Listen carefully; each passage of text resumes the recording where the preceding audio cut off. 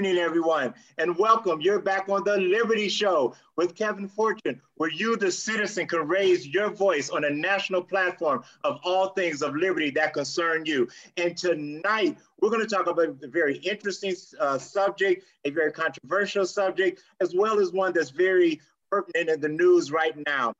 This week was April the 20th, 420. That number has a lot of different meanings and references, and one of them is to the cannabis movement, to the cannabis platform, cannabis discussion, and we're going to talk about that tonight. But first, before we get started, we forgot to do something earlier this last month. We had a contest where we would draw, we had people that subscribed, and the person whose name got drawn would win $100. So before we get started live on Facebook, we're going to do the drawing. And the winner is, out of all the people that subscribed in the last 3 months, Patrick space SW, I can't read the rest of it, EET, Patrick Sweet, you win the $100. Okay, so guys, thank you, Patrick.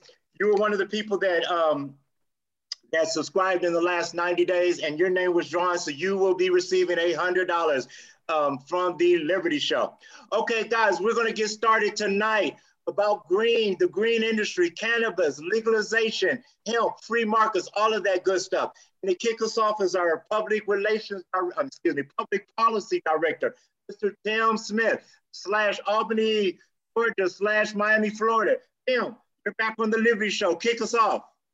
Well, thank you, sir. I want to give a great big shout out to our hosts, to the panelists, to our listeners. I see Kevin Wilson holding it down, a friend of the Liberty Show, to Damon Kennedy, of course, who is the Prince, Dr. Dana Bevan. Of course, we have Will holding us down as our producer. This is an excellent topic that we're going to have today regarding cannabis and free markets. But, unfortunately, we've suffered the loss of some individuals this week at the hands of the state. Some of those individuals may have needed to be murdered, but most of them, it appears, did not. And for those individuals, I think we should take a moment of silence to appreciate their lives. Now that we've done that, I think we should also acknowledge the individuals, the Black folks out there getting their exercise in the name of these slain individuals. And I say that they're out there getting their exercise. They like to say they're marching, but my understanding of marching, especially when it comes to a military force, and I'll look at our own army, when our army goes to occupy a territory, to occupy a space, and they march into that space, they don't go marching in singing, they don't go marching in praying. They go marching in to inflict punishment, retribution, to inflict pain on those individuals that they deem is responsible for harming or offending their nation. And unfortunately, we've been suckered, we've been bamboozled into believing that change is going to come by us singing, change is going to come by us praying, change is going to come by us exercising. And that just hasn't been the case. And only a fool meets force with prayer while they're on their knees. That's absurd. So shout out to those Black folks and those white friends of theirs that are out there getting their exercise. Kudos to you guys. Diabetes and heart disease is something that it plagues the Black community. You would think with all the exercise that Black folks do, that we'd be the healthiest folks in this country. But unfortunately, that hasn't borne out to be. So today's topic on cannabis and free markets, I don't think that we could actually talk freely and honestly about cannabis without first looking at our elected officials. Precisely the two that I'm thinking of is lock 'em up Kamala Harris and Joe Biden. Now we know Joe Biden, Sleepy Joe, he was a proponent of the Clinton crime bill. Not only was he a proponent of the Clinton crime bill, he, until very recently, took credit for writing the Clinton crime bill. In fact, he called it the Biden crime bill. And we know, especially Black folks, we know the effects, the negative effects that the Clinton crime bill has had on our communities. We know that the prison industrial complex grew out of the Clinton crime bill, but yet we voted for Biden. Not only did we vote for Biden, we voted for his running mate, Kamala Harris. Kamala Harris was the Attorney General for the state of California, we know that Kamala Harris has put over 1,500, that's 1,500, 1,000 plus 500 individuals in prison due to marijuana violations when she was the acting attorney general of California. Yet somehow us Black folks thought it was a great idea to vote these idiots in the office. So kudos for Black folks for being played again by the system. And this is the thing, right? When we talk about cannabis, when we talk about free markets, the left, the Democrats are always quick to point out that, oh, the free markets do not help Black folks. The free markets are evil and the free markets are rigged and, oh, we've got to hate the rich. But what they don't point out is that the free markets, or what they're referring to free markets, isn't actually free markets. It's not even freer markets. What they're pointing out to is crony capitalism. And let's look at cannabis and the weed industry in this country. How hard is it for a regular individual to go out one day and decide, hey, I'd like to start a weed dispensary? Well, we know here in the state of Georgia, good luck and Hail Mary of you ever being able to do that. But let's say you're out in a freer state when it comes to marijuana. Let's say you're in California, or you're in Oregon, or wherever the case is, Washington State, and you want to create a weed dispensary. Well, guess what? The hurdles that are put in place for an average individual to go into the weed business is astronomical. This is not free markets. This is crony capitalism. It's the same elected officials, the Bidens, the Kamala Harrises, that were locking us up in prisons, that were throwing us in jail, that were throwing the book at us, that were screwing us over by giving us these criminal records. It's the same people now that are benefiting, that are monetizing us, individuals who want to partake in smoking a little weed. But yet we are told that, oh, free markets they don't work, that we need more welfare. This is the thing. This is the thing of the state. The state, the system, as we call it, the system functions as it was meant to do. It was meant to screw over Black folks. It was meant to screw over brown folks. It was meant to screw over white folks. And then the system was also meant to use those same individuals that screw us over, these same politicians that screw us over, they then come around and say, oh, well, we made a mistake, mea culpa, please forgive us, please vote, and this time we'll make it right. Hell no. Black folks need to wake up. We need to get out of this slumber. We need to stop willingly grabbing our ankles. And here's the thing, right? We can't even say that the system is screwing us over. The system is not screwing us over. When I think of someone being screwed over, I think of force being used. I think of someone pushing me down on my knees, pulling down my underwear, and doing what they want to do with my nasty bits. But that's not what happens to us as Black individuals. What we have done is we've said, hey, why don't I bend over, and not only will I touch my ankles, but I'll try and touch the ground for you. That's not us being bent over. That's us willingly bending ourselves over to be done by the system. And then we want to get out in the streets and exercise and sing and complain about the same individuals that we voted in office. Mr. Tim, thank you for that great intro. Can I ask you a question? Go for it, sir. You know, we have been accused a lot of times of always bringing race and Black people into this. You know, is this a cannabis show or a race show? Can you give us some kind of correlation between cannabis and race relations with Black people in America, or minorities, or the poor white people? Sure. So here's the thing, right? Here in the state of Georgia and the Libertarian Party, I have to give a shout out to the Libertarian Party of Georgia and the Libertarian Party of Atlanta. And not only those two organizations, but also Peachtree Normal, to the Georgia Justice Reform Partnership, to every individual that had a hand in decriminalizing cannabis, marijuana in the city of Atlanta. Everyone took a victory lap that, oh, now marijuana is decriminalized and you can light up a roach at City Hall and all is well. Well, we know that wasn't the case. We know, those of us that are in the fight, we know that after marijuana was decriminalized in the city of Atlanta, that the police, the system, was still arresting us. And by us, I mean Black people. And here's the thing. When we realized that Blacks were being arrested at at the same rate, and at the same rate that they were being arrested before the decriminalizing of marijuana, we got to thinking, well, how the hell are Black folks still being arrested for marijuana possession, for marijuana use, when it's been decriminalized? And what we found out was that the state, and I don't mean the state of Georgia, I mean the government and its agents, the police, were still arresting individuals for marijuana. And what they would do is they would hold them for marijuana and then load up other charges at another time. So when we talk about cannabis and marijuana and how it affects Black people, we talk about it because we see it's empirical evidence, it's in the numbers that Black folks get arrested at a much higher rate than white folks when it comes to marijuana, right here in the city of Atlanta. Now, do we know exactly what the numbers are? No. And the reason why we don't know is because the city claims that when they were hacked, if you guys remember, the city of Atlanta was hacked a while ago, and the hackers ransomed, I think they wanted Bitcoin. We know they're losers because they believe Bitcoin is the answer. They should have asked for Ethereum, but that's another story. But anyway, these a-holes asked for Bitcoin. And of course, Keisha, and I have to apologize, you know, I am, my alma mater is Florida A&M. Shout out to the Rattlers, shout out to the Hill, shout out to my fellow FAMU folks. Occasionally, FAMU lets out a bad apple.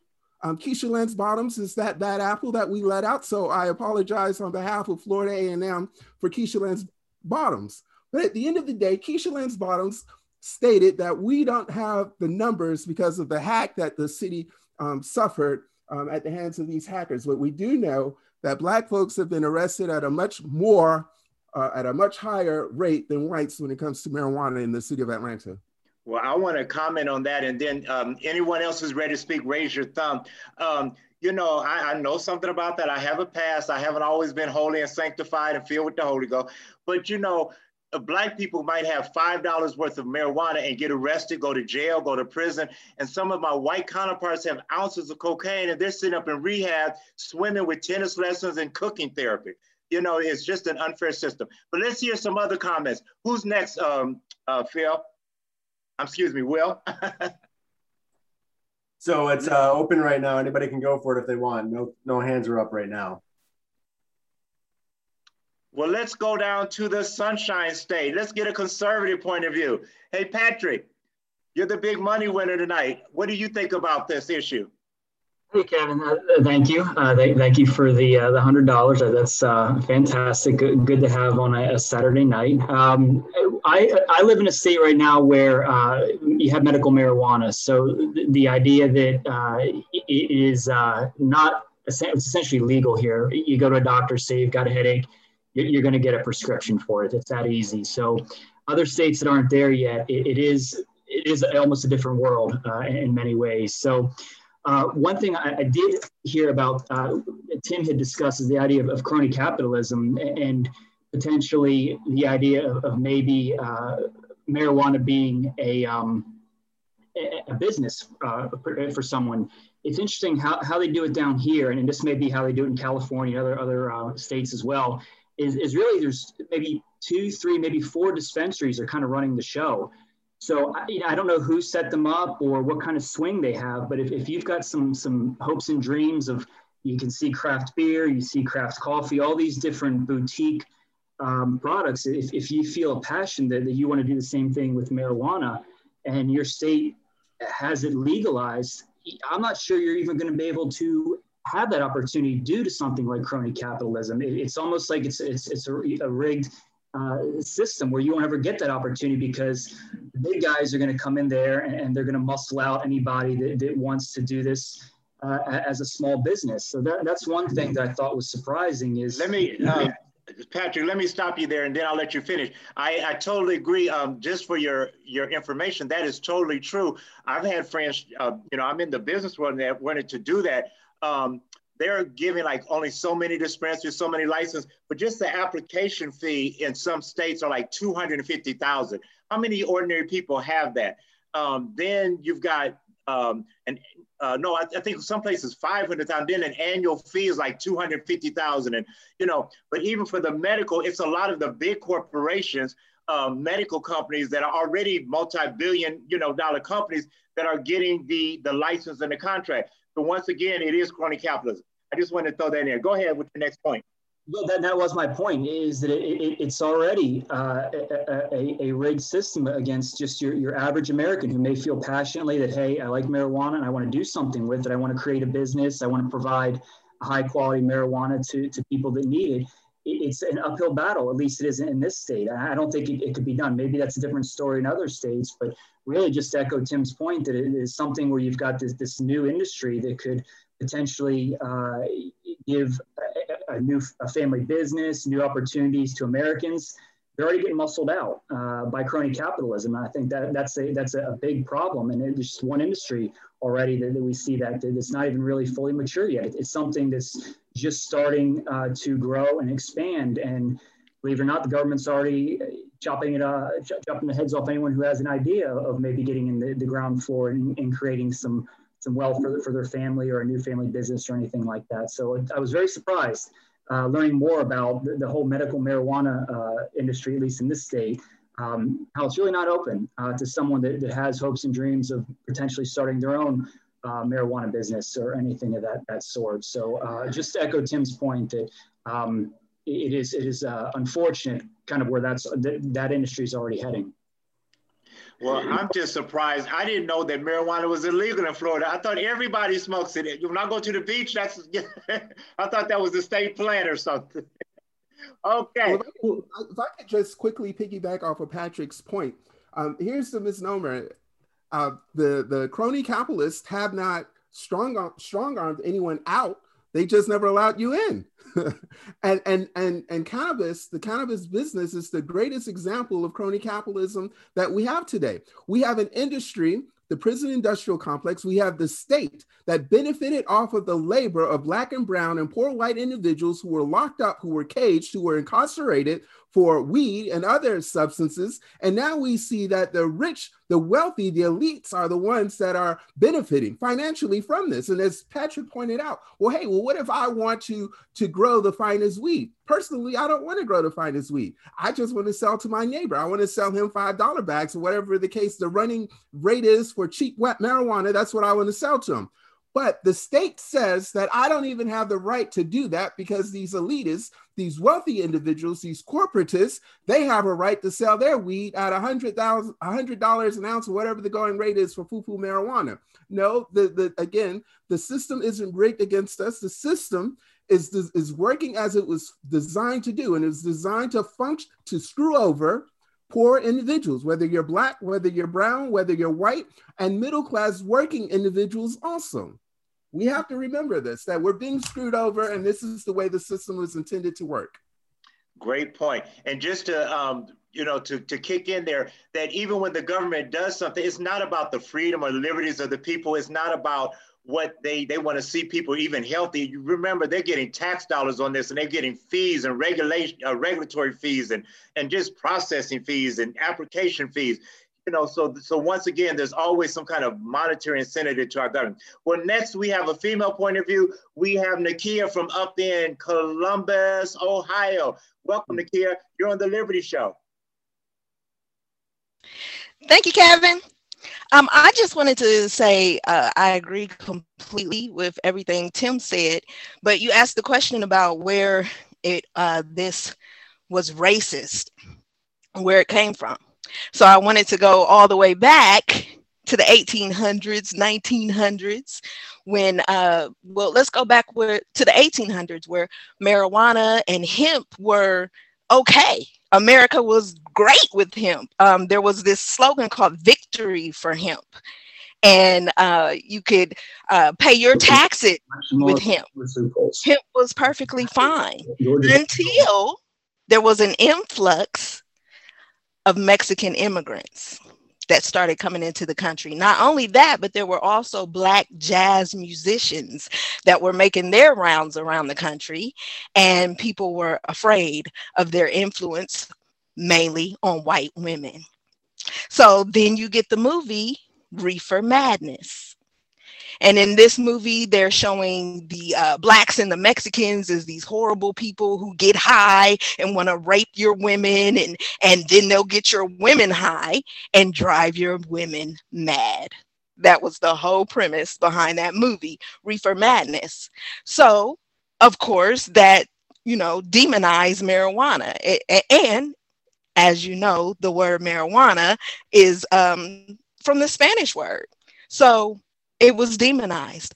You have DuPont and William Randolph Hearst, the plastic industry and the wood industry, who decided that everything that you could make from hemp, ropes, textiles, those type of things could be made from plastics and from wood. And so if they could get rid of the marijuana, get rid of the hemp, then they could make more money with the plastic and the wood. William Randolph Hearst, who also ran newspapers around the country, had a forest full of trees that he was making money off of. And he figured, if I could get rid of this hemp, then the people who are using it for products will come to me for my wood to use for products. He got together with DuPont, who were big on, trying to get plastic into everybody's home at the time. They got together and decided to demonize marijuana with their newspapers. So they would show pictures of, if a Black person got into a car accident, they would show pictures of it and just plaster it all over the front paper and see what marijuana does. Anything that Black people did, especially jazz singers, the Mexicans and anybody else who, they wanted to lock up, they made these laws to lock them up. And the newspapers pushed it and pushed it and pushed it until the government said, okay, we're going to make marijuana illegal. And it went all across the world. Mexico was next at making it illegal, and it just kept going. And that's why it has a history in racism. Thank you, Nakia. That's our administrative assistant for this show. Also, she's our history person. Thank you so much. We're going to go back to the wonderful state of Georgia, and we're going to talk to the founder of the show, Mr. DK, not the murderer, but Damon. You're back on the Liberty Show. What's up? And Nakia, great insight on that. I really appreciate that. And also Tim, and also Patrick, good point so far. But allow me to say that Richard Nixon can burn in hell. And the reason why I say that is the current drug war that we know in the United States of America essentially lays at the feet of Richard Nixon. And because of we have the world's highest incarceration rate, and most of that can be attributed to the drug war. And again, Richard Nixon is the one who pretty much started that in the 70s. And there is not a person alive today that has any sort of intelligence who should be able to say that the drug war has been in any way effective. It has not been effective. During a 1994 interview, President Nixon's domestic policy chief, John Ehrlichman, provided inside information suggesting that the war on drugs campaign had ulterior motives, which mainly involved helping Nixon keep his job. In the interview conducted by journalist Dan Baum and published in Harper Magazine, Ehrlichman explained that the Nixon campaign had two enemies, the anti-war left and Black people. His comments led many to question Nixon's intentions in advocating for drug reform and whether racism played a role. Ehrlichman was quoted as saying, "We knew we couldn't make it illegal to be either against the war or Black, but by getting the public to associate with hippies, with marijuana, and Blacks with heroin, and then criminalizing both heavily, we could disrupt those communities. We could arrest their leaders, raid their homes, break up their meetings, and vilify them night after night on the evening news. Did we know we were lying about the drugs? Of course we did." So don't just take it from me. Take it straight from Richard Nixon's policy chief himself, who admitted that it was built on a lie. So 50 years later, we're criminalizing Black people and poor whites and Mexicans and everybody else which is basically built on a lie. Because anytime that we've seen the children of the rich and famous, they use drugs more than anybody. But do they get jail time? No, they don't. They get a slap on the wrist. They get probation. They get counseling, stuff like that. And then also with today and with the opioid epidemic, which impacts mostly white people, they don't get the same jail time that Black folks have been getting for years. And so if we talk about legalization versus decriminalization as a conversation that can definitely be had, what's the difference between the two? Which one should we go with? It doesn't matter which one we go with. The reality is we do not need the drug war anymore in any shape or form, any way, shape or form. Because when we look at the turn of the 20th century, we had prohibition with alcohol. And then it got to the point where bootlegging was running so rampant that the government said, you know what, this is stupid. You know, we're not getting anywhere. Let's just legalize it. And so since then, when's the last time you heard somebody getting shot over a 6-pack of beer? It doesn't happen, right? Because beer is so prevalent and alcohol is so prevalent, you can get it literally anywhere. It doesn't cost that much. And the quality of it is uniform across the board versus with a lot of the drug use today in today's day and age, because it's underground, you don't know what's in it. Right. And so that's what leads to a lot of the overdoses and stuff like that. So which leads us to think about Portugal, because when people talk about if you legalize, you know, marijuana or any other drugs, you're going to have a bunch of zombies walking the streets and everybody's going to be smoking crack and smoking weed or whatever. Now, there could be some truth to some people are going to do that because it's there. But most people, they know that crack cocaine is not a Flintstone vitamin. They're probably not going to do it either way, whether it's legal, whether it's not. But the point is, Portugal provides a good insight into what can happen if you decriminalize or at least legalize it.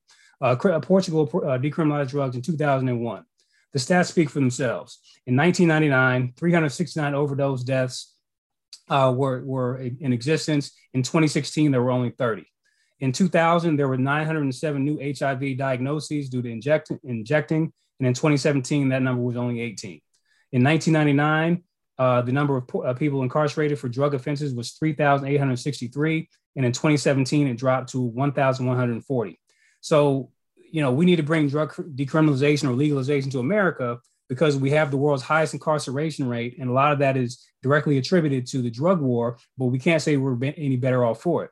Because across the board, if you lock somebody up for drugs, nonviolent offenses, they do their jail time, they come out, how are they going to live a better life? They can't, because when they try to apply for a job, they're going to tell them, hey, have you ever been convicted of a crime? You've got to say yes, because if you lie and say no, they'll find out eventually and you'll get fired, you know, later on down the line. So there's really no way out. And so that's why the recidivism rate is as high as it is, because when somebody does serve their time, they want to do better in life, then they can't because they have this on the record, and it's all built on a lie. So again, strictly out of the policy chief of Richard Nixon, his own mouth, they admitted it was a lie. As with most things in this country, if you need to demonize something, just blame the black guy.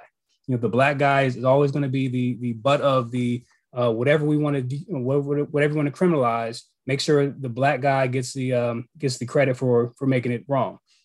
And so, kind of going back to you guys, kind of stole my thunder as far as the legalization of it, or currently if you want to open a marijuana dispensary. And Kevin, you kind of alluded to it, but just kind of a little bit further, there's a website called greenrustconsulting.com. And so they've got application fees and startup costs for if you want to own a marijuana dispensary. Class 1 production license requires a non-refundable application fee of $25,000, an initial license fee of $200,000, and a license renewal fee of $100,000. Class 2 production license requires a non-refundable application fee of $5,000, an initial license fee of $100,000, and an annual or license renewal fee of $50,000. So again, just to kind of reiterate what you guys said earlier, even if somebody, a quote unquote regular Joe, wants to get into the marijuana industry, who has that type of money just sitting around? Nobody, for the most part. So essentially, it's only the big players that can get in there, and then they can, through their different lobbying connections, whatever, they can create whatever extra barriers to entry that they want to keep the average guy from making money. So you got the black guy who probably was in jail for 20, 30 years based on a lie. And he said, okay, let me get out. Marijuana's been my thing. I got locked up for it, so let me make money off of it. But they're not even allowing for that. So the well-entrenched good old boy network is yet again screwing over the black guy. So not only did he get locked up, lost most of his livelihood being in jail, but now when he comes out, when, let's say he wants to get a marijuana dispensary, he can't afford to do it. So that's pretty much all I've got, man. And I'll give it back to you, Kevin. So David, before you go, I got a quick question.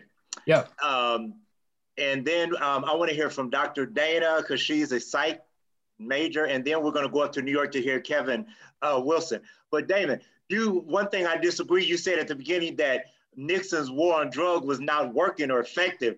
I think is very effective at what he intended to do, and that was to lock up blacks and to keep people down. As to what Tim was alluding to, the whole system was to keep blacks on the plantation, to keep them from getting better jobs, to keep their families broke up. So can you comment on that real quick, since our race relations specialist? I think it's very effective at what it was intended to do. Oh well, yeah. So I was speaking from the sane person perspective, right? From a white supremacist perspective, sure, it served its purpose, absolutely.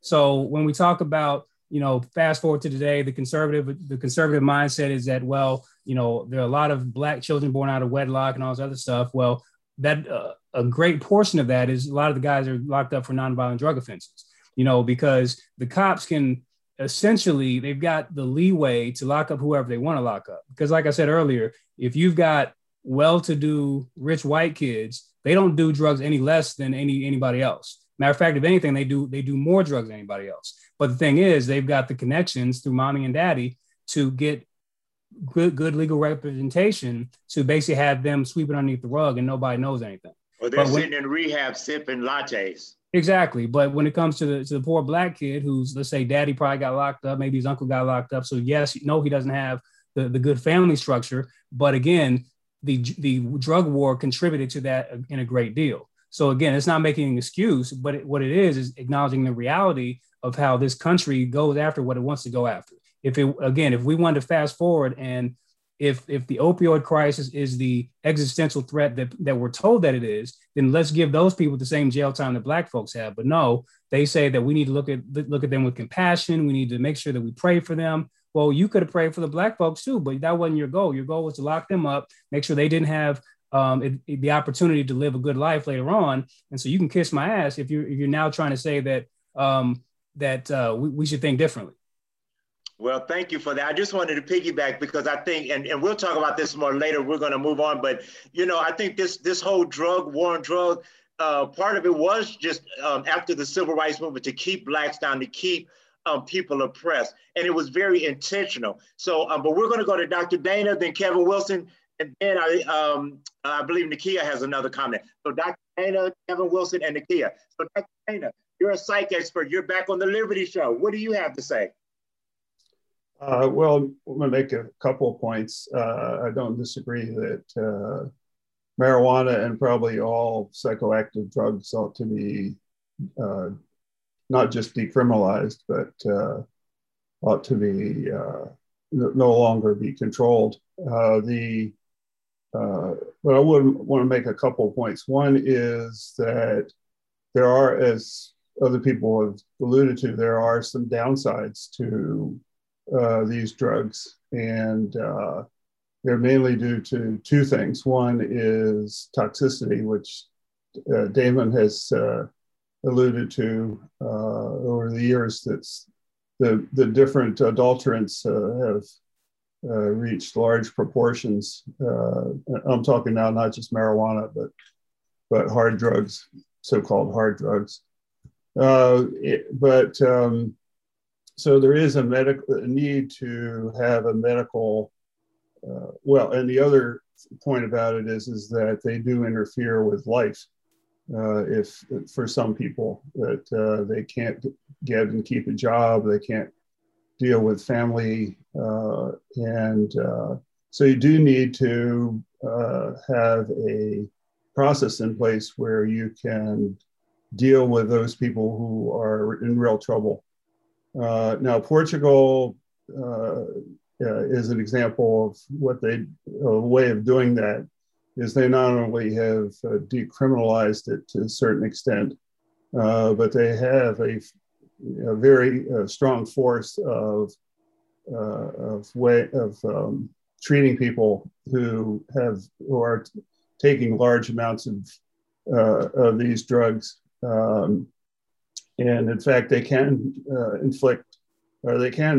impose civil penalties, things like, working for the government, collecting trash and so on. So but the other thing I'd say is that, so they have implemented social support networks and a structure to help those kinds of people who need it. And we shouldn't forget that. That's another thing we really need to consider. Otherwise, the legalization wouldn't have the right effects. So the other thing I would say is from an economic point of view is whenever the government bans or seeks to control substances, goods, whatever, whenever that happens, it increases the price of those things. The clandestine economies, illegal economies, command higher prices for those commodities and services because they're illegal and because people have to sneak around. And that does a couple things. One is that means higher margins, and the drug dealers know that. So it encourages the marketing people to go out and get people hooked, or when they might not may not be interested. The practice of giving out free drugs, psychoactive drugs, is pretty common. Let me ask you a question, Dr. Dana. Since you're an expert, I've got two very important questions. Then we're going to move on to Kevin in New York and back to Nakia. Right. Number one, as a doctor of psychology, does marijuana kill brain cells, as people say? Well, most all substances kill brain cells, but you have like 9 billion of them. Okay. It depends. You can get toxicity if you take large quantities of all kinds of things, including drugs, right. So on. So it's not. And typically, when they do those kinds of tests, they pick out the people or the rats who get the highest doses to look for brain cells being degraded. Okay. But the last thing I want to say is that because there's higher margins on illegal or clandestine markets, that also means that those companies are in a position to pay off legally or illegally the politicians, and either with election money to support elections or under the table. So there's a big incentive there to, and those margins are so big that there's a big incentive to buy off the local police, the local politicians to keep in business. Yeah, well, we don't have to worry about that. This is America. We're a holy nation and all that stuff. So my last question for you, Dr. Damon, before we move on to Kevin, you're also a famous author on transgender and LGBT issues. So what about these stereotypes that marijuana and drugs make transgender LGBT people more aggressive sexually and causes them to do crime, leads them to prostitution and sexual immorality and things like that, spreading diseases and HIV and stuff like that? Is there any evidence of that in your studies? Well, yeah, actually the Portugal program was actually an HIV program, anti-HIV program to start. Let's see, for transgender people, the problem typically is at a very early age. They're thrown out of their houses, their homes, and isolated from the community because they're trans. And that means that they often are on the street and have to participate in illegal things, which you just mentioned, including pushing drugs and prostitution, and consequently get infected with HIV. Mm-hmm. That's the root cause of the involvement of transgender people. The other thing I'd say is that there's evidence that transgender people don't practice safe sex. Even the prostitutes don't practice safe sex as well as cisgender people, non-transgender people. So, and we don't know why that is, but it's a phenomenon that seems to be abroad. So, yeah, so that's the root cause of why transgender people are involved in all that, but the vast majority are not. Okay. Great. So it's not the real root. Okay, we're going to go up to the great state of New York, or the used to be great state of New York. Cuomo's kind of deteriorating that view. But anyway, Kevin, you're back on the Liberty Show. Thanks for having me back on, Kevin. And thanks everyone for your awesome points. Like great history, Nakia and Damon. Tim, your rants are always memorable for sure. You always leave an impression, sir. And some great points from Dr. Dana there as well. That will interesting points. I was going to talk about New York State, but let me throw my libertarian position out in the ring just to maybe upset people. I think we should legalize all drugs, and I mean all of them, not just cannabis. I think it is in the interest of harm reduction not to throw someone in jail if they're experiencing a substance abuse issue. There's some people who can handle using all sorts of different drugs, from marijuana to heroin to anything else. We shouldn't be throwing them in jail for that. So let me just put on my super libertarian hat there and say legalize all the drugs, not just cannabis. But we are seeing what cannabis legalization looks like in New York, and some great points from I think Patrick and Tim and Damon, who had all talked about the cronyism associated with that. And that's what we're seeing in New York State. Governor Cuomo was facing several sexual harassment and assault scandals, and he needed a PR bump. So he finally decided to legalize cannabis in New York State. I hate to be cynical, but that's how it seems like it's been. He could have done this years ago, chose not to until he needed that boost. And in New York, there's a couple of different things going on. So one, you cannot right now legally sell marijuana. In around 18 months, they hope to have a licensing program in place. A couple issues with that is, again, people can still go to jail for selling marijuana. You can possess up to 3 ounces right now, which is cool. Eventually, 6 months from now, maybe if you're lucky, you can grow up to 6 plants per adult in your household, up to 12 in a household, 3 full plants, 3 seedlings. So eventually you'll be able to grow your own plants, but we don't know when. And the funny thing that's going to happen with the licenses for marijuana, because of course there's licenses, is that the existing medical marijuana providers, which basically had to bribe the government to be able to open in the first place, are going to be a significant advantage for being able to open up in communities. And a lot of communities are going to restrict the number of licenses available per city and per county. So guess what? You're probably only going to end up with 1 or 2 dispensaries, and they're probably going to be the same dispensaries that are open now, who got their way into the government and got permission to open up. So this is going to be a cronyist mess. The prices are going to be outrageous, and the black market will still thrive. So there's still going to be a very healthy black market for marijuana. The problems that exist with the drug war as it exists now in New York State are going to continue to be an issue. There's still going to be that black market, the violence that can be associated with it sometimes, and police going after unlicensed marijuana sellers.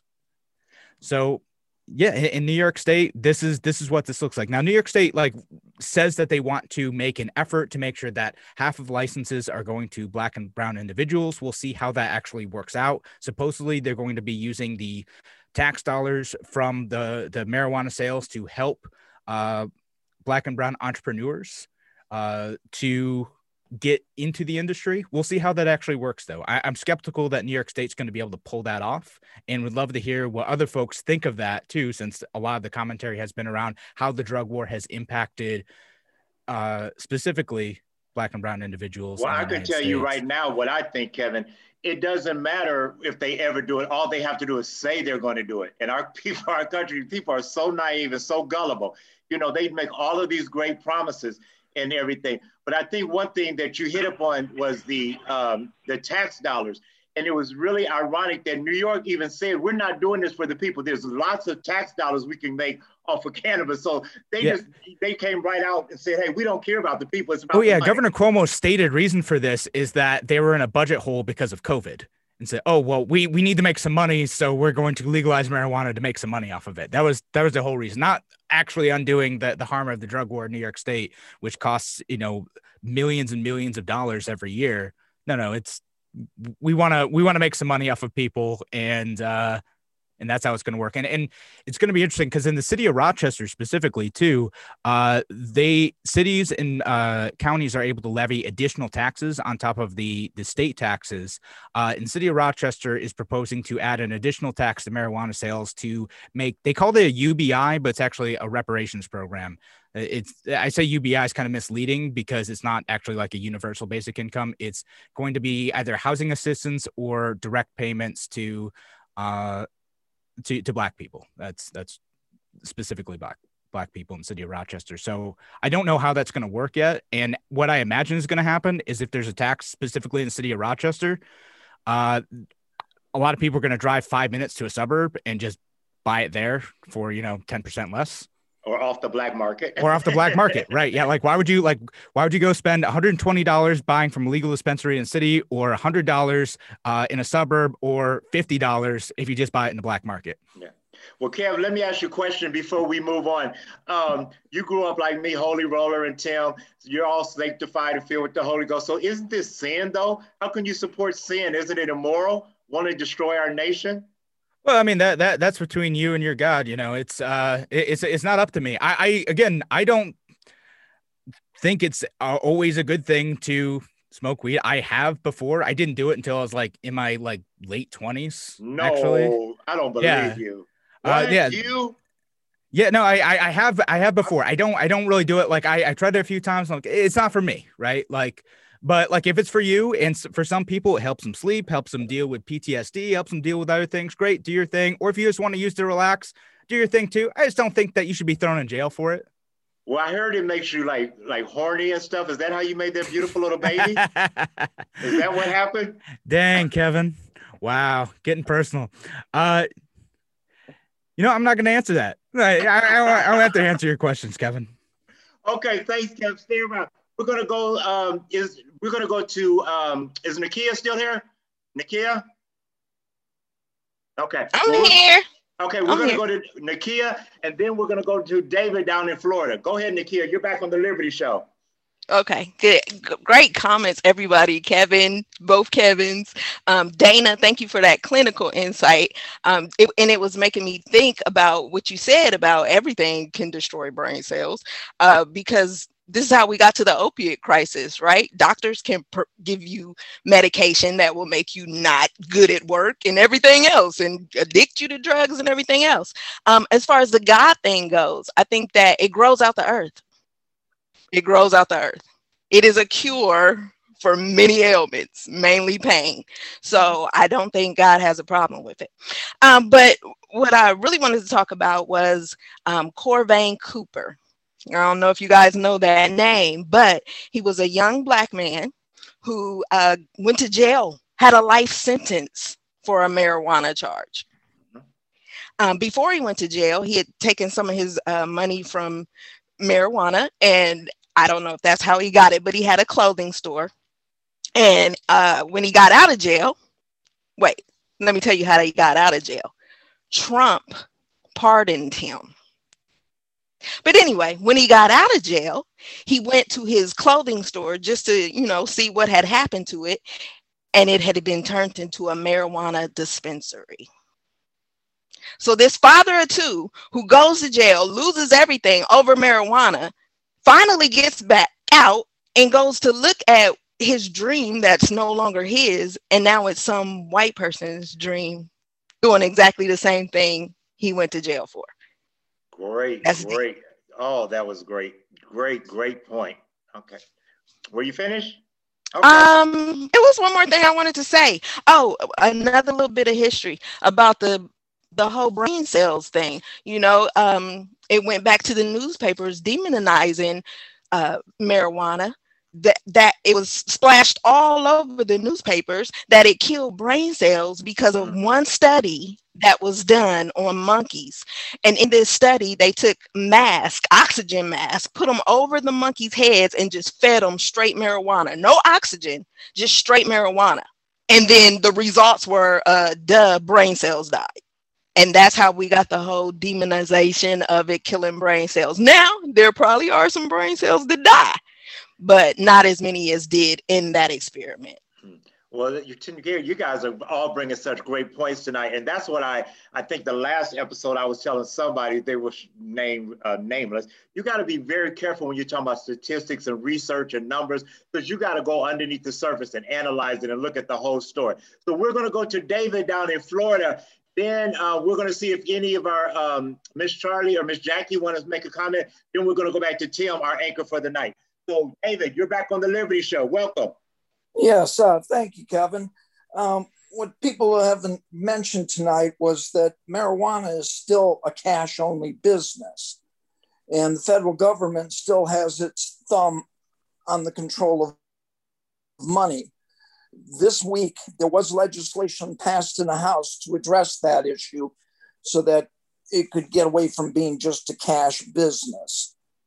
And the other point I wanted to bring up that Kevin alluded to is the underground, the black market will still exist if our local governments and federal government aren't careful of how they tax it. If they tax it too much, right? Yes, I can get 10 to 20% discount by going to the corner. Taxes and regulations, David, and over-regulated. Yes. Yes, and but we know our politicians aren't smart enough to figure that out. Thank you, David. You're always come up with something brilliant. So we're going to ask Miss Jackie or Miss Charlie, would you guys like to say something before Tim comes back? Hey, Kevin, it's Charlie. I don't have much to say at all. As I mentioned to you earlier when we spoke, I guess I've just been a pupil tonight because I don't know very much about this topic at all. I never even really thought about this topic because I've never used marijuana before. Like, of course, I know some people that have, including my father, who claimed to use it for medicinal purposes, but he's been using it for so long now. But I guess I don't have a stake in this game. It doesn't. But let me ask you, Miss Charlie, well, I won't say that's a cop-out, but that I hear that quite often, but do you realize that it still is affecting you, whether you personally use it or not? It's affecting you? I didn't realize it until this conversation tonight. That's why I say I've been more of a pupil on this particular call, and I've learned a lot. Right. So, but that's about it. Okay. Well, thank you, Miss Charlie. Miss Jackie, would you like to say something before we go back to Tim? Okay. Well, Tim, this is your show. Public Policy Director, straighten us out. Well, I just want to thank Kevin for bringing up an awesome point. Kevin and Nakia and Dr. Dana. Listen, here's the thing, right? And Kevin hit on this point earlier. We have to visualize a succulent double D breast. Once you have that picture in your mind, let's now, at the end of this succulent double D breast is a nipple. And out of this nipple pours out milk. Now, this isn't ordinary milk. This is government milk. This is the welfare state. This is welfare that the state wants all Black folks to feed from. And this is when Kevin Wilson talked about the reparations program that New York State is implementing. This is that. This is the government forcing Black folks to suckle from the double D breast that is the government. And this is the intent of government. It is to keep us on the plantation. People ask, well, what do you mean by keeping us on the plantation? Well, here's the thing. The government wants us at our knees. And this is the thing that Black folks have to realize, and brown folks and white folks, because it's not just Black people that are on the plantation. The plantation is full of poor white folks, working class white folks, brown folks. It's a rainbow coalition on this plantation. And what the government does is it tries its darndest to keep us separated. It tries its darndest to keep us bending at the knee, begging for its help, begging to suckle from its double D breast. And to Kevin's point earlier, We don't need the government to offer us a solution when it comes to marijuana. We don't need any special programs from the government to, oh, well, we're going to give the Black folks, quote unquote, reparations so that they can have their own dispensary. No, legalize it. Allow every Black person, allow every brown person, allow every white person to freely sell, to freely trade marijuana with their neighbor, with their friends in the free market. And that alone will help eliminate this thing that they like to point out, which is the wealth gap. The wealth gap has been created by the government. And then the government says, well, listen, here's this humongous wealth gap. Look at all these wealthy individuals and look at all these poor people. And you need us, the elected officials, to close the wealth gap. No, what we need from the elected officials is to get out of the free markets. Stop calling them free markets because they're not free. At best, they're freer markets. Allow individuals to trade whatever it is that they want to trade with their neighbor. And this is how we close the wealth gap. We don't need the government to lock us up in prison for selling marijuana. And then, as Nakia pointed out, to allow the wealthy, allow the elites to now benefit from this business of selling cannabis. No, allow all individuals to interact in this market of cannabis without government interaction, without government interference. And here's the, and I'll be quick about this. Breast milk tastes good. And the reason why I know it tastes good is because every time our elected officials get on TV and they talk about they're going to give us some more welfare checks, what the hell is it that we do?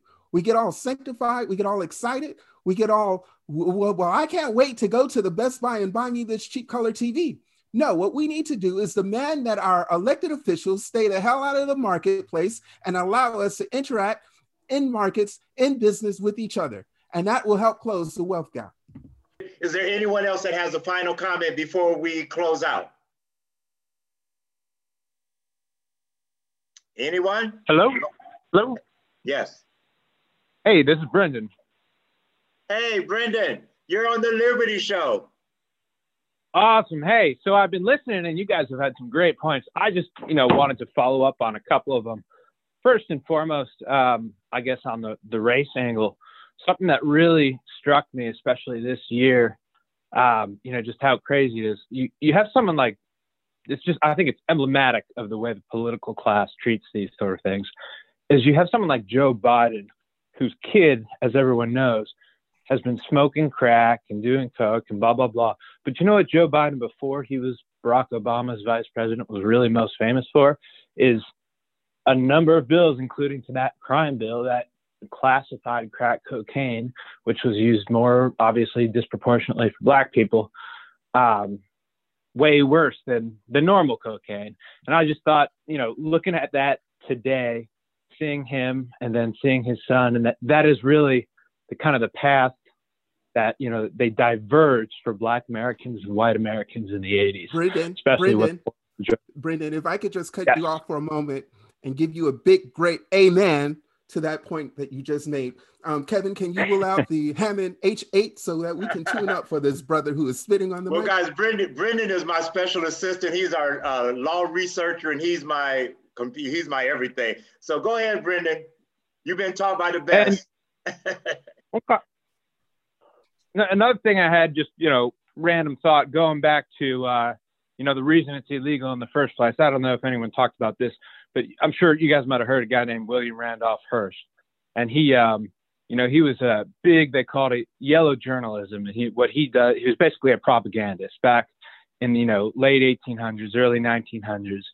And he owned almost all the newspapers, around the country.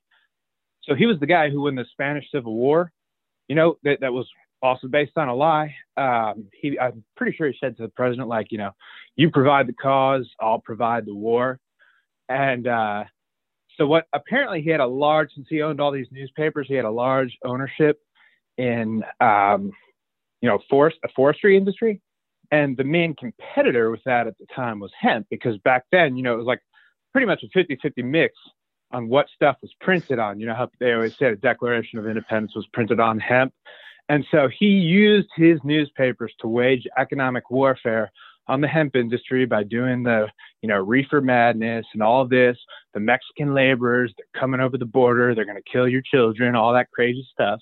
But really, a lot of it was Oh, just wait a minute, get Brendan. him. I'm like, Tim, they who? Who are the they? Who are the I'm they saying that's going to William. kill you? Who are the they that's going to kill your children and rape all the white? Specifically, at first it was Mexican laborers, they said, and then later, as it became on, they said the same thing about black people. But when William Randolph Hearst did it, he was trying to push the hemp industry out of business because he knew he was going to make a ton of money on his own, paper made from, trees, because he owned a large ownership stake in that. Anyway, so that really is what got the ball rolling, because I think that act was passed in like 1933 or something. Yeah. Great point, Brendan. Thank you so much. Miss Jackie, are you able to unmute? If not, can you type your comments in the chat and we'll read them? But while she's doing that, is there anyone else with the final comment? Thank you, Brendan. He's been one of the founders of this show from day one, him and Damon. So anyone else?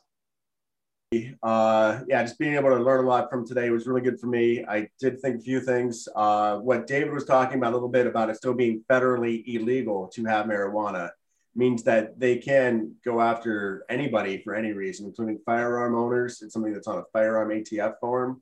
It is still just one way that they can use it to attack anybody they want to, regardless of gender, regardless of race. That's what they're able to do with it right now, still, because it is federally illegal. They can't put their money into banks, so they have to be using a lot of cash, which makes it more dangerous for the people that do own the dispensaries. Even the medical marijuana dispensaries are having that problem as well still. So there are still a lot of problems. Up here, you may have heard from Larry Sharp from New York. He likes to say that marijuana should be regulated like an onion. And in other words, what that means is that it should have no other regulation or other taxes than it would be on just a regular vegetable like an onion. And honestly, that's the only way I think it could work. I don't think we're going to ever get quite that far, but it's something to strive for. Okay. Anyone else? Tim, since this is your show, take us out. Well, I just want to give a shout out to everyone who has double D breasts. I was not. I see you, Dr. Dana. Dr. Dana, I appreciate all double D breasts. Here's the thing, in all seriousness, when we talk about cannabis, when we talk about free markets, when we talk about quote unquote income inequality, we have to trace this all back to the originator of all these problems. And the originator of all these problems is the state.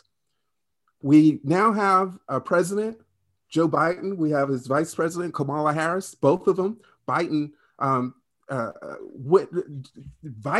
has taken pride, he's taken ownership in creating the Clinton crime bill, as he called it, the Biden crime bill. Kamala Harris has locked up over 1,500 individuals due to marijuana violations.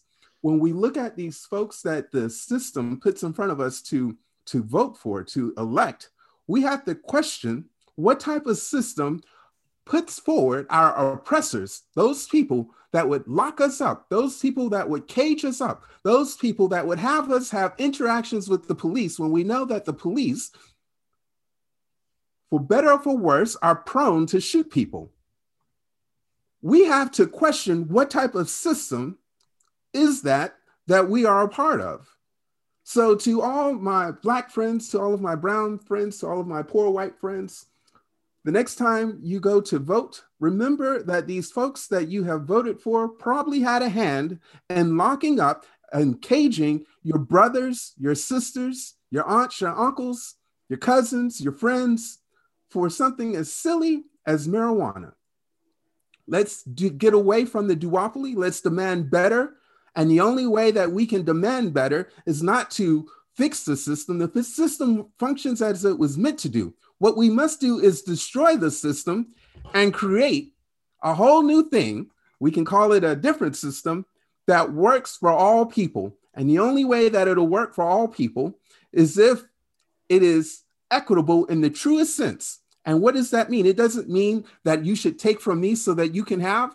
An equitable system allows you to do the same thing that I'm doing to earn income. It allows me to do the same thing that you're doing to earn income. And I'll end on that note. Okay, we're going to have a little 5-minute overtime session. If anybody can stay on, we got some great things going. Okay, Will, what is Miss Jackie saying? Philadelphia, Pennsylvania is in the house. So Jackie is talking, and she said, we do have the laws in place to stop pot sales. The problem is in Central PA that they want pot to be sold to boost their economy, is what she's saying. Right. Great point. We all had so many great points tonight. I don't even want to get started, but I just think, the interesting point Brendan brought up and Tim, it started was this race angle. And people always say, why do y'all end up talking about race or whatever? Because that's what built our country. And the fact that this whole drug war was very intentional to keep people, as Tim said, on the plantation, not just Black people and brown, but even ordinary working class white people. I remember when I went back to college, on the application, if you wanted student loans or financial aid, if you had these drug and marijuana charges, it could kick you out the box. But yet the richer, mainly white kids that, were snorting cocaine and had went to rehab, they didn't have to deal with that. So these are some real issues. And Kevin, I don't know, is Kevin still on here from New York? Kevin? I don't know if he's gone. But the point of that they're going to take— Yeah, I'm here. I'm just muted. Don't sound so excited. And the point that they're going to take some of these tax dollars and use it as a form of reparations, I mean, that's an insult. Hashtag just send me a check. Or really, I don't want a check from the government because it's going to bounce, send me gold. But, we use all of these diversion tactics to try to get people to think that we really care about you. We care about, if you cared about reparations, you've had 400 years. And, I look at, Damon could talk about this, but President Biden, it just hurts me to call him President Biden because he's got $2 trillion for this. And now he wants another $2 trillion for, nursery schools and daycare centers. And then he's got another $3 trillion on the back burner. But yet when it comes to reparations, we're not going to give them anymore. We're just going to give them housing vouchers. And then in subsidized housing in the ghetto? Get real. Come on, guys. Somebody, we've got 7 extra minutes. Anybody want to comment? Let's fire this thing up. Damon. Is Damon gone? I'm here. I had to unmute. Damon, yeah. Straighten us out. That's what I pay you the big bucks for. Straighten us out. Is that a form of reparations, getting housing vouchers from legalization of marijuana sales? Absolutely not. Absolutely not. That's the easy way out. They want to try to, like I said, they want to try to act like they're doing something without really doing anything, because what is the dollar figure? You know what I mean? Because at the end of the day, what does the reparations package look like? How big is that number? The number for reparations, to be honest, is essentially whatever the U.S. economy is, because slavery built literally this economy. So a tiny fraction of what they'd probably be talking about is that could be a down payment, I guess. But what they would try to do is housing vouchers. That's an insult to me. Housing vouchers. That's an insult. Yeah. The thing is, like I said, that's the thing. Reparations can take on many forms, but like I said, if that's an area, okay, it can be one area for maybe a specific subsection of the people. But again, the question when it comes to reparations, when they talk about that is, what form would it take? Could that be a form for some people? I guess. But isn't that keeping blacks still? I mean, like, what if you live in a nice area? I don't need a housing voucher. But, when I think of housing voucher, I think of the projects or whatever, subsidized housing, Section 8. That's, as Tim said, more welfare, more keeping people dependent on the government. Do you get my point? Oh, I see what you're saying. Yeah. Like I said, at the end of the day, what reparations truly should look like is giving people and it's not giving, it is, but it isn't. But it's the ability for people to have the money and do with it as they see fit. So the actual cutting them a check and let them move wherever they want. So a voucher, like you said, to that point, yeah, I mean that kind of directs it in a certain direction. But if you give somebody, let's say, a check and say they can start their own business with it, that's even better, because with a business you can actually do multiple things with that. You can start a business, you can buy real estate with it, and essentially flip that money. So, but that's the true nature of what both sides are really fighting, because we've always been told, as long as we've been alive, I'll be 43 this year. Kevin, you may be slightly older than me, but at the end of the day, we've always been told that the Republicans are racist and the Democrats are, lovers of black folks. Think I would contend this with Joe Biden being in office. What has he said specifically about helping black people? He said nothing. Meanwhile, as I think we talked about a couple of weeks ago with the immigration discussion, they're literally buying hotel rooms for illegal immigrants. So the money that is used to buy an illegal immigrant a hotel room and whatever other, incidentals that come along with that, you cannot tell me that there is not also money to pay to the people who originally built this country. And I want to piggyback real quick. My last point, unless anybody has anything, we're in our double overtime. 3 more minutes. I do. If I could just make a quick question. Hold on. A quick point. Tim, I'm going to let you close out. But Kevin, I want to bring this one point. And Kevin Wilson, you brought up a really good point that you partake in cannabis. And, I'm really sick and tired of them stereotyping like it's all black. White people love marijuana. They love drugs, periodly. Why do we keep wanting to, ever you're on TV and you see a drug addict, they're black or Latino? And like I was telling David and Patrick down in Florida, I didn't know marijuana was illegal. You go to the beach, everybody's smoking it. So talk about that, because this is just, we gotta do better in our country. Yeah, the drug use rates, especially cannabis, is pretty much the same across all races in the United States. But the arrest rates are not the same. And, I'll kind of leave it at that. But yeah, and no, again, not a regular drug user. I have smoked marijuana in the past. I don't do it. I didn't like it that much. But you're a libertarian. Now you're trying to see. Now that's not the libertarian view. Now you I did it, but I'm sorry, or don't criminalize. Well, I don't apologize for it. I was just like, it wasn't really my thing. You don't have to. Well, what's your thing? You made that little baby. But anyway. Okay, Tim, close us out, man. Take us out with a bang. Earn your money. I just want to, piggyback on Damon's point. Here's the thing about the Democrats, right? They say they're a lover of people of color. That's not true. What they and you know that, and you brought this point out.